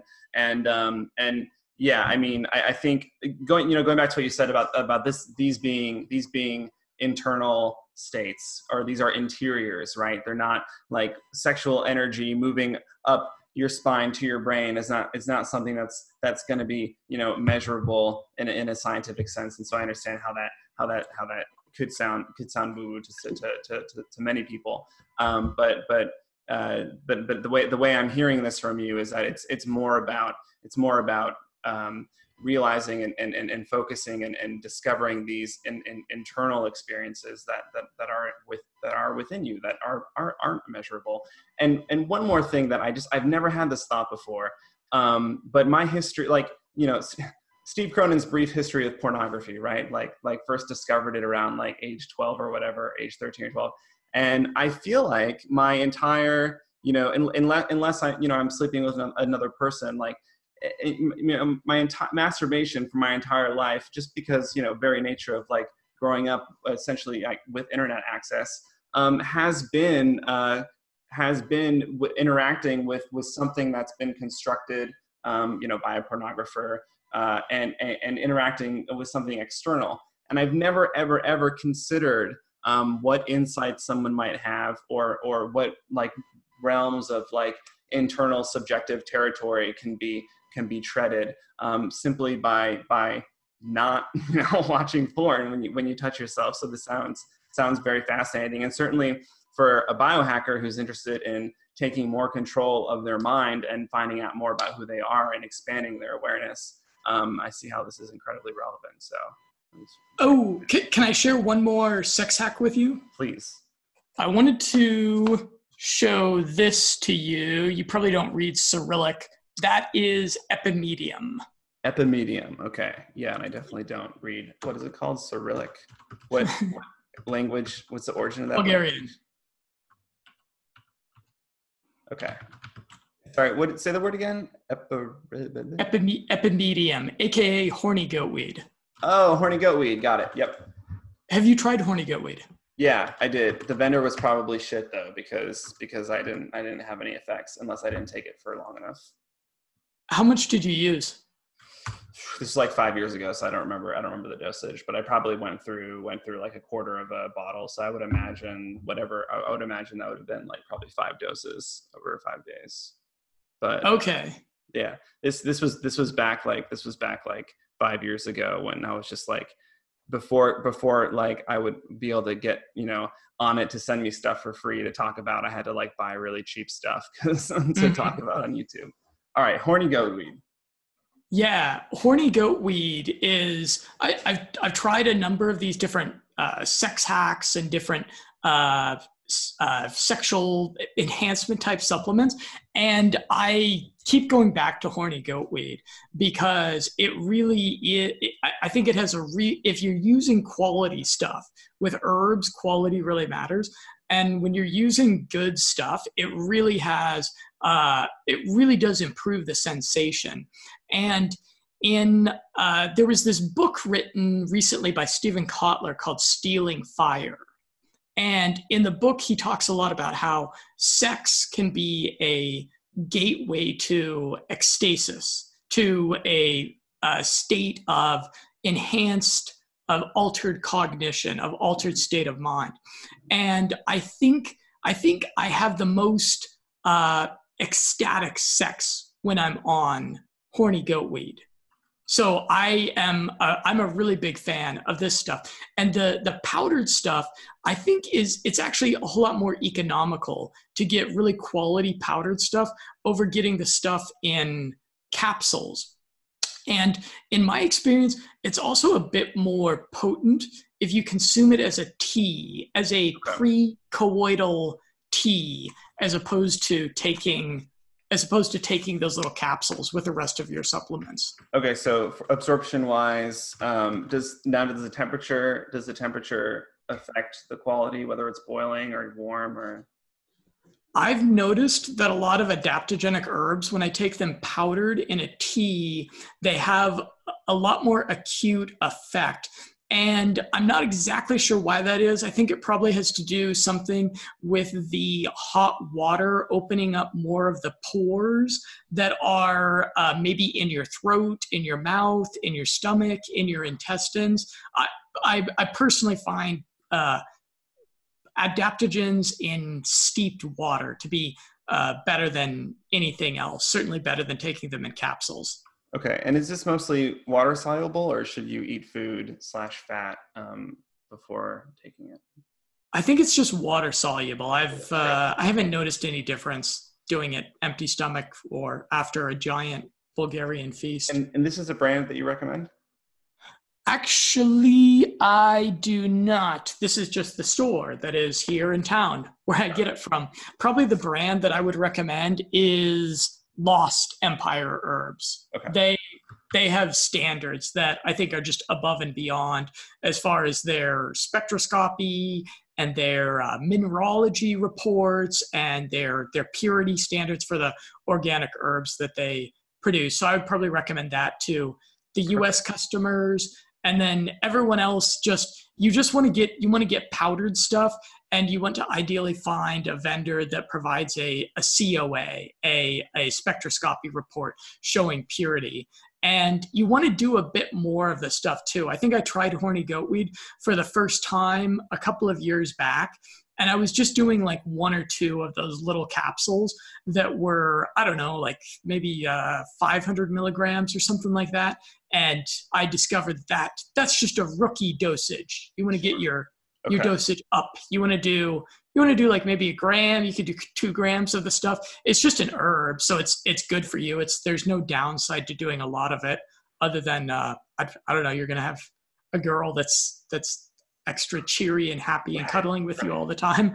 And it's active. The active ingredient of Epimedium is Icariin, which is a nootropic itself. Although I don't notice real acute nootropic effects from it. So I don't take it as a nootropic. I take it to have amazing sex. And I'm interested in trying this the proper way to in order to experience a new state of consciousness, because I think that one of the theories in developmental psychology and which I think is really relevant to biohacking, and unfortunately I don't think a lot of like the pop biohackers like Dave Asprey spend enough time or any time talking about this, but this idea of transient states of consciousness that you're going in and out of, whether you are like in a focused state, which people like me and our audience probably obsess over a lot, or creative states, but the more often you engage with unfamiliar states of consciousness, like perhaps one that could be induced by this horny goat weed, and or the tantric practice that you described, the more that you engage with those unknown states, and then the more likely it is that your psychological stages your growth through them will accelerate. And some people resort to taking psychedelic drugs to achieving those altered states, which for a long-term strategy usually doesn't work. But this is something that sounds really exciting. So I am I'm on board. I'm ready. Yeah. I'm surprised you haven't done more thorough experimentation with it already. And yeah, you already have a girlfriend. I talk with a ton of guys that are like, interested in it, right? I mean, like, who brought it up and had no idea that I had like even knew what it was. So yes, that's an open door. Venture through it. You won't regret it. Alrighty. Sounds good. Cool. Well, thanks. I'm so glad that we got to chat. I mean, this was a lot of fun, even though we went on for quite a long time. I really appreciate it. Great. Can I mention another topic that I'm exploring this week that I think you'll be really interested in, and I'd actually would love to get your feedback on it at some point in the future. Let's do it. So this week I'm publishing on my channel a really in-depth video, almost kind of like a mini documentary on transhumanism. There's a really groundbreaking new book that came out that is sort of about transhumanism that's called The Revolutionary Phenotype. And I am also this week, I'm going to be doing a podcast with the author of this book, who is this really real intellectual tour de force, French-Canadian philosopher. And I think that transhumanism might be really evil. I think it might be a really, really bad idea. I think it might be close to the top of the bad ideas that are in the world right now. I'm not really sure about that, but I'm exploring some of what might be the dark sides of how technology and biology being so intertwined is going to radically change our society. And so on Limitless Mindset channel, I'm going to be putting out a video that goes really in depth into that. And I hope it stimulates a lot of deep thinking about the future and some debate and discussion. So people will want to subscribe to me if they haven't already, and be on the lookout for that. Okay, yeah, I'm excited to watch that. I will say that I mean, transhumanism used to be, and maybe some people still consider it to be, but transhumanism used to be like an umbrella term.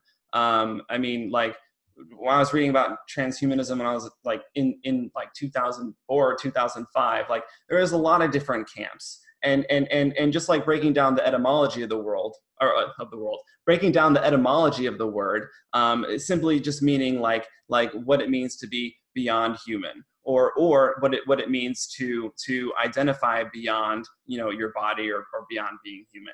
And there was a lot of different groups and a lot of different areas of study that fell under transhumanism. And somehow, I don't know how, maybe because it's really sexy and we're living in a tech-centric, you know, culture, but somehow this what used to be a pretty small camp of people who wanted to integrate themselves with machines hijacked this word and hijacked this area of study of transhumanism. And now when people hear this word, they equate it with, you know, people who want to, like, you know, turn themselves into androids or something. And yeah, I mean, that's, I'm curious to know, and I'm sure I'll find out watching this doc, why you think it's so incredibly dangerous. I mean, I listened to the Elon Musk interview on Joe Rogan, and I know that he's very anti like AI and stuff, but he seems pretty pro, you know, integrating technology with our bodies in order to increase our functionality, whether cognitively or otherwise. And so I'm you know, I don't really have an opinion on that. I mean, it's so different and so out there and so sci-fi and so weird. Like, I don't even understand how I could, you know, conceive that in a real way to have an opinion on that. And so I am sympathetic to it being bad. But I felt, yeah, I mean, I feel needing to point out that these people, this small camp somehow grew to own this term. And there's a lot of great stuff with transhumanism out there that does not involve machines at all. And simply addresses who we are, you know, beyond just like our brains and our bodies. And lastly, there's something else I want to say about transhumanism, but I went pretty far there. So on a rant. Yeah. All good. I'm really happy to have reconnected with you.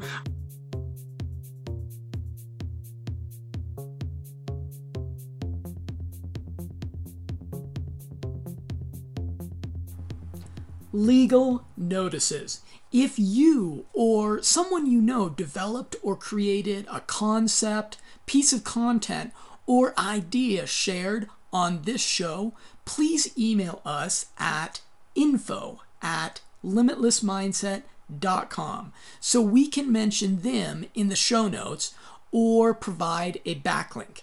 We want to give credit where credit is due. As a listener to the Limitless Mindset podcast, we hope you have and practice common sense. However, since some of the content covered in this show deals with subjects of a health, legal, or business nature, this show is for entertainment purposes.